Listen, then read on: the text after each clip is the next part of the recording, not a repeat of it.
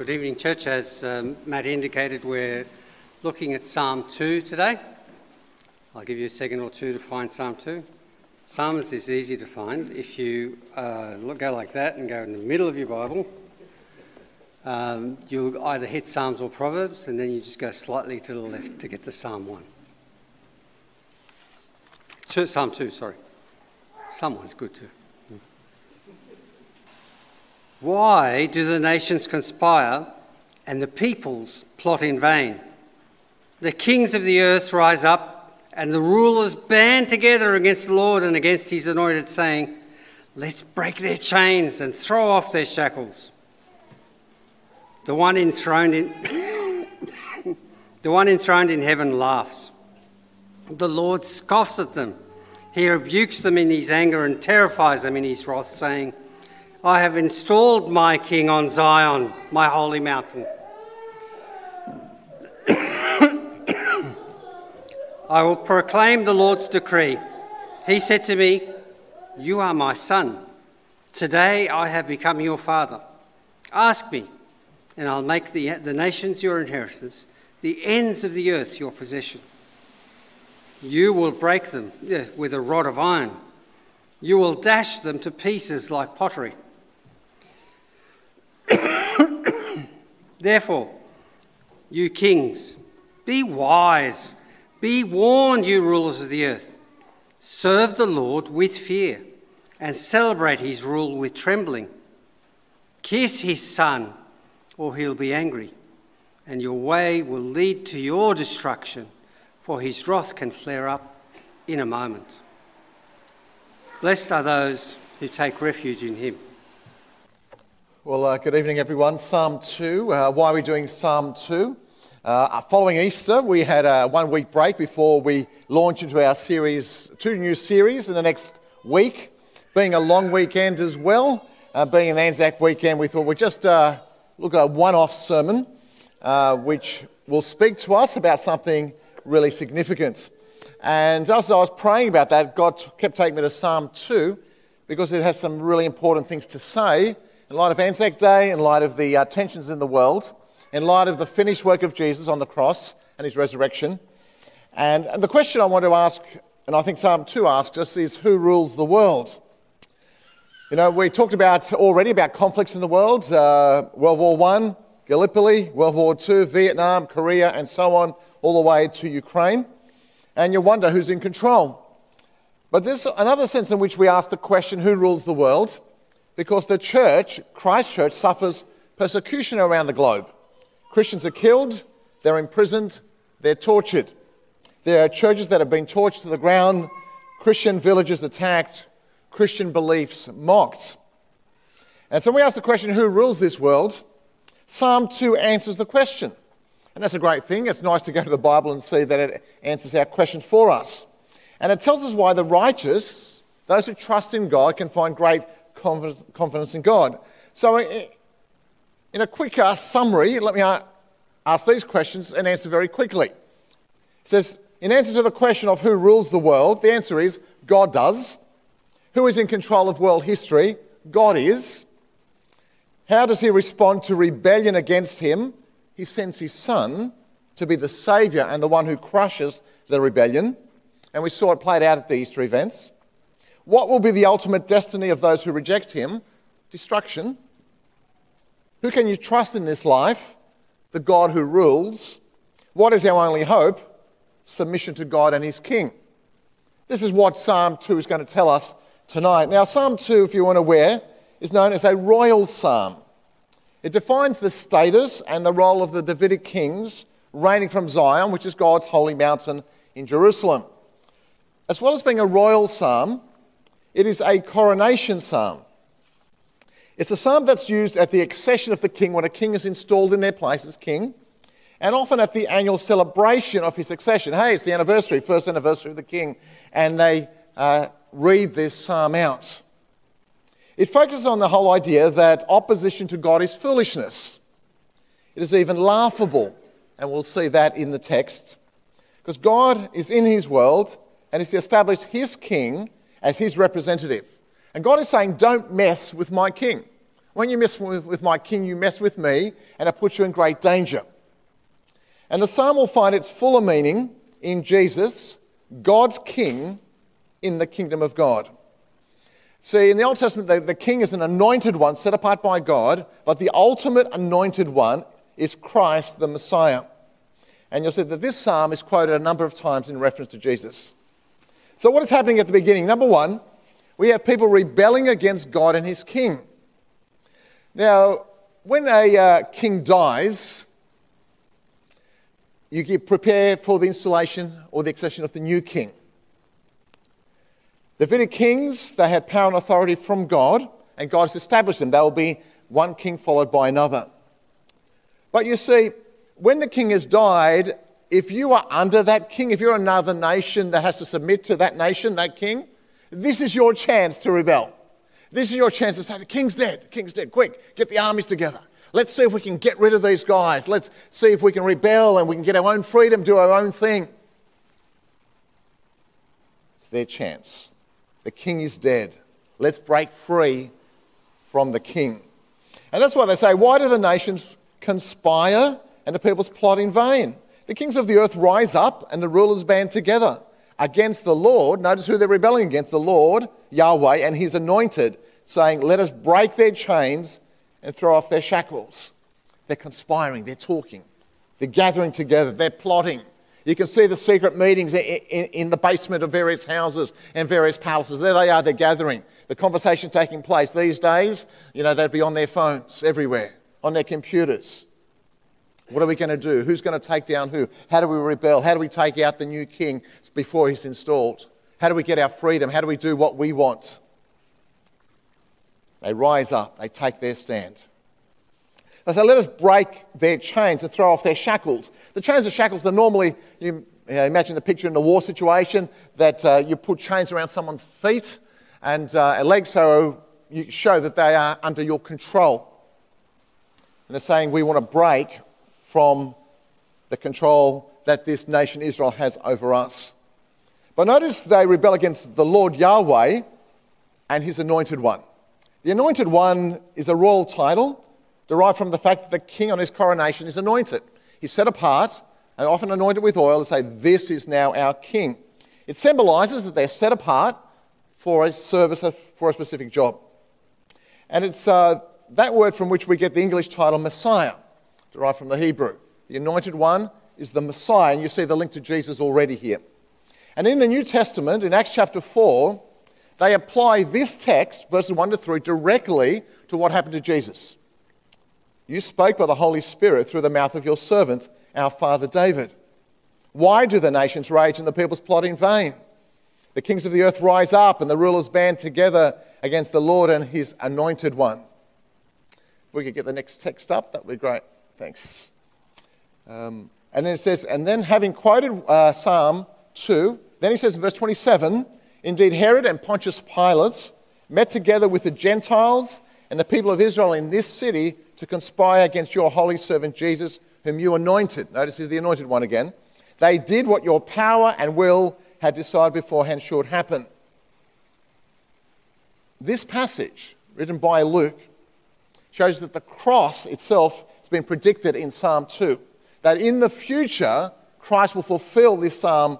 And we see that the kings and the rulers are Herod and Pilate. The nations and the peoples are the Gentiles and the peoples of Israel. They are united against God's anointed one, or Jesus Christ. But I want you to note, even in people's opposition to God, to remember God's quiet sovereignty. Remember God's quiet sovereignty. That God is at work, even in people's opposition to God, God is still at work to fulfill his purposes. They did what your power and will had decided beforehand should happen. So the fact that they arrested Jesus, they beat Jesus, they nailed him to a cross that we have symbolically here, and he died, was not an accident of history. God was still in control. God still ruled the world, and God allowed that evil to take place so we could be saved from our sins and our failures. Now, I think it's important to remember, when you don't see how God is at work, you think, God, Ukraine and Russia, what in the world's going on there? God, Hitler, what in the world's going on there? God, Rwanda, massacres. God, what in the world's going on? That God is quietly, in his sovereign plan, fulfilling his purposes, despite the sinfulness of men and women and their actions. And friends, there are rebels everywhere today, aren't there? People who will say, we don't believe in God, we will not have Jesus as our king. Most of your family and friends will say, we will not have Jesus as our king. We have rebelled against God, we do our own thing. You know, not only did you do the National Church Life Survey, you did a census last year. And the census results will tell you that less and less Australians will identify with being Christians. Go back 20 or 30 years, you'd have 80, 90% of Australians would at least tick the box, we're Christians, right? They weren't Christians, most of them, because you know that most people in Australia were not even Christians back then. They were Christians in name back then. They weren't born-again evangelical believers. They didn't have a relationship with Jesus, but they were willing to tick the box Christian.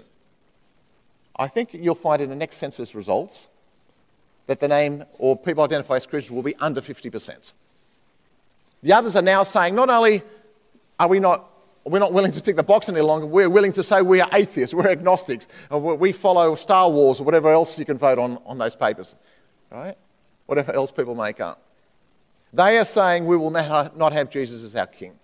We see it in Buddhist nations, Muslim nations, communist China. We see it in secular Western nations like Australia. But God is still at work. You'll still see it at university, you'll see it at school, but God is quietly at work. I was reading a book called 2020 Vision. It was written in 2005 and telling the story of God's mission in the world, what was happening around the world. And let me just give you 3 illustrations. So in 1950, when China closed to foreign missionaries, there were about 1 million Protestant Christians in the country. In 2020, there are about 116 million. So in 1950, China said, we'll get rid of all the missionaries. We don't want our people to become Christian. We'll get rid of all of them. They sent them all home. It was closed. They thought that was going to stop God's work, right? And God continued to work in China. And there's a house church movement in China. People getting converted in China. Millions of people being converted in China. Or take Korea, for example. 100 years ago, Korea was unreached. It was said to be impenetrable by the gospel. They were not interested. They wouldn't believe the gospel. Today, 1/3 of the entire population of Korea claims to be Christians. God quietly doing his work powerfully by his Spirit. Or take Iran. In 1979, there was the Islamic Revolution, which took Iran backwards in multiple ways, a religious revolution. Something like 300 believers back then. Now close to 750,000 believers in Iran. And God has continued to grow the church in Iran, not only in Iran, but now throughout the nations of the earth where Iranian people have moved to. Now, Iranian Christian churches in Australia themselves. God is at work. People say we will not have God. We will kill Jesus. And God says, even in the killing of Jesus, I bring salvation to the world. God is in control. But secondly, what's God's response to the rebellious plans? They have their plans. What's God's response? The one enthroned in heaven laughs. Come on, God. The Lord scoffs at them. What do you think you're doing? You're rebelling against the one who's sitting in heaven.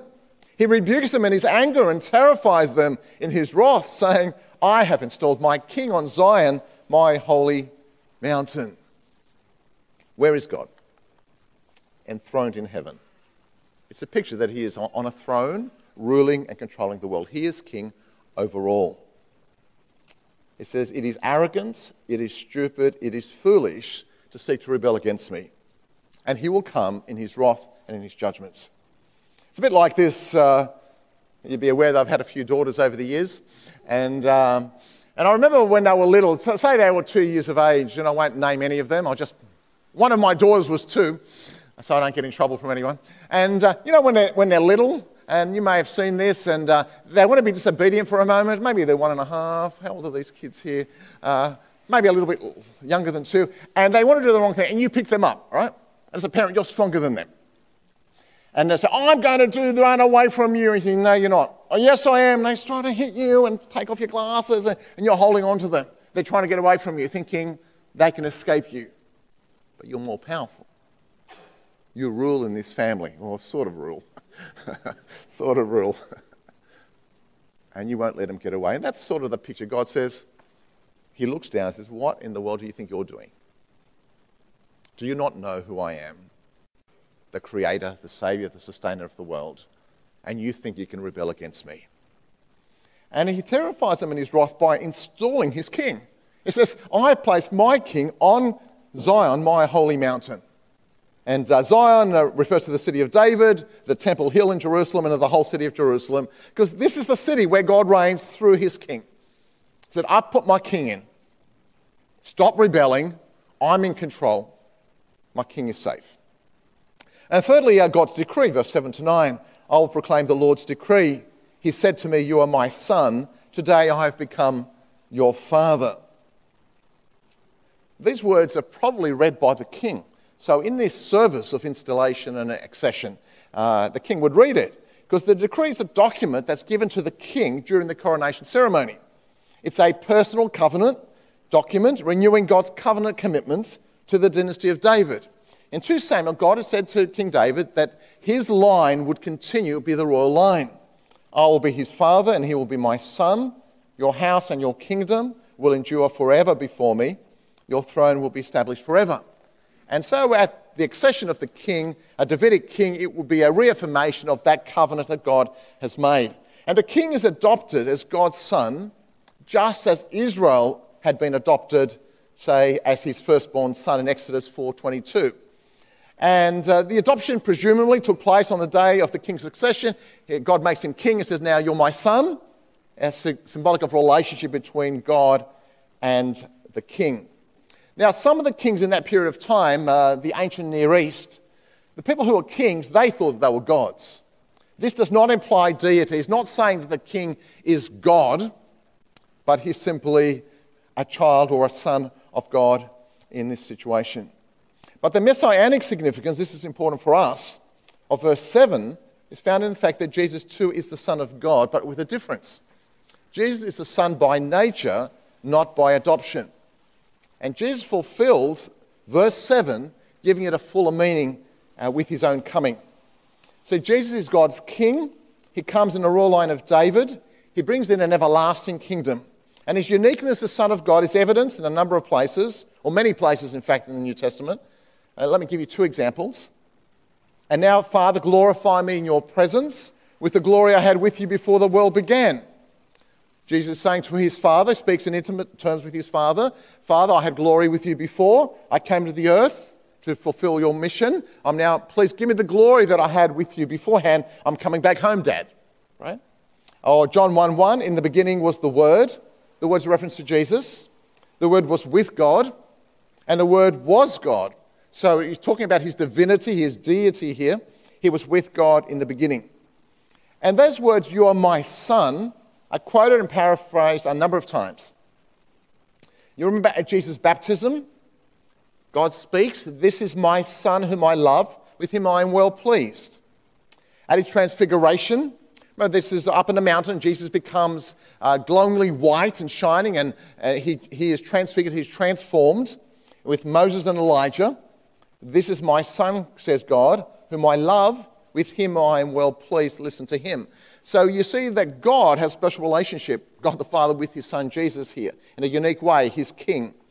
With reference to his resurrection, Acts 13:33, Psalm 2:7 is quoted, this very verse is quoted there. Paul writes in Romans 1:4 that it is above all Jesus' resurrection from the dead, which publicly declares that he is king and that he is the Son of God. This is what it says, "Through the Spirit of holiness was declared with power to be the Son of God by his resurrection from the dead, Jesus Christ our Lord." So if you didn't believe that Jesus Christ was God's Son, if you weren't sure about him being the Son of the living God, if you weren't sure that he came from heaven to earth, was going back to heaven, then the resurrection is the evidence that he is truly that Son of God. But also I need to point out here that Jesus is also the suffering servant. You won't see that in Psalm 2. So why do I raise it now? Because one of the difficulties with the people in Jesus' times, they didn't realize that there was the royal king and the suffering servant. You know the song we sing, "The Lion and the Lamb"? The Lion of Judah is a symbol of his kingship. The Lamb is a symbol of his sacrificial death. the lion and the lamb together.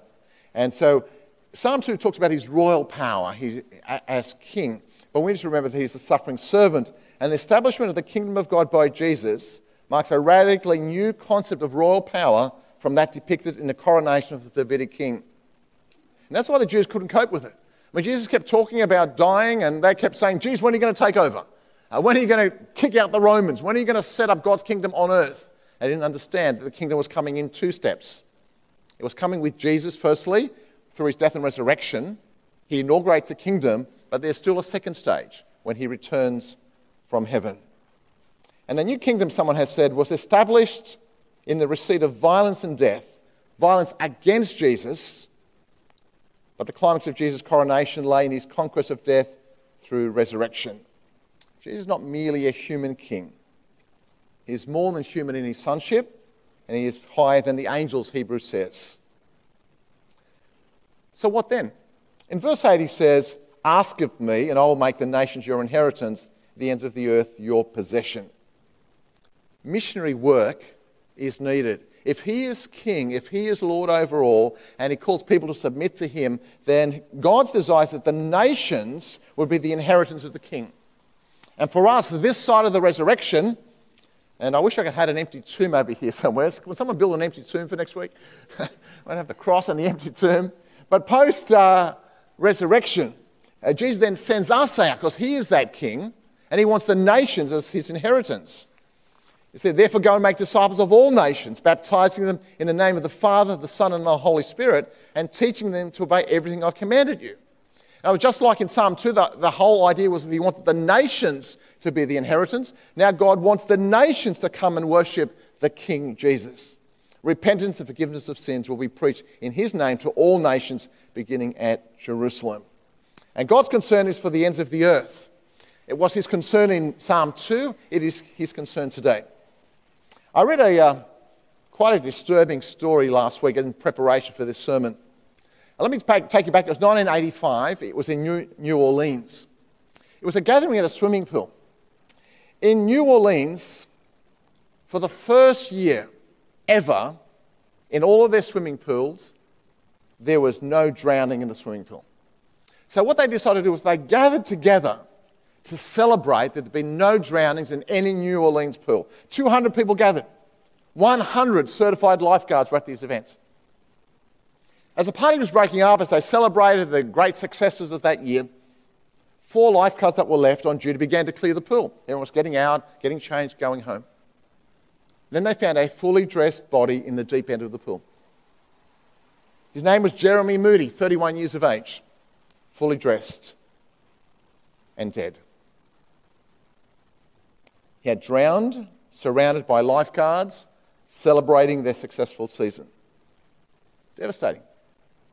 And the person who wrote this story then went on to say, "I wonder how many visitors and strangers among us are drowning in loneliness and hurt and doubt." And I add spiritual deadness, while we who could help didn't realise and we didn't do anything. He says, we Christians have reasons to celebrate. We celebrate the death and the resurrection of Jesus, the good news of forgiveness and peace with God and the promise of eternal life. But right next to us are people who are dying, who are perishing. And he says, I quote an old hymn, "Rescue the perishing."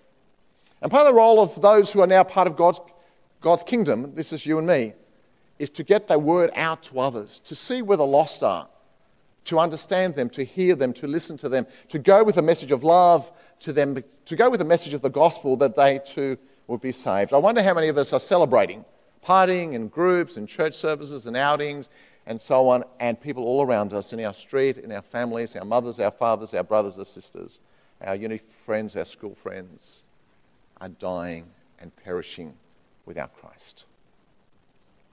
That's not to put any guilt on anyone.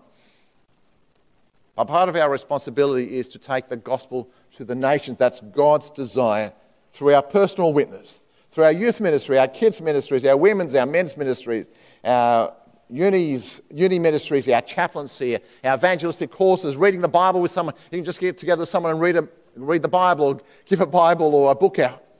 This morning, it just came to my attention. One of the ladies came after the church service, said, "Ange, you won't believe what happened to me.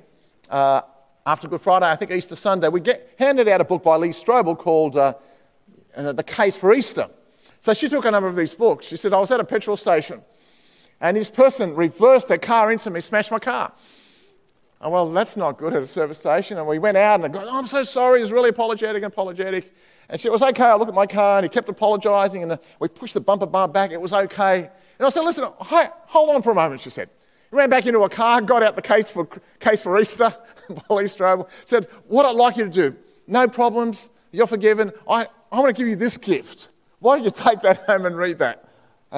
Please, promise me that you'll read this book. She's a great evangelist, passionate evangelist, this lady in her 70s probably. Giving away the word, helping people to discover Christ in any way you can.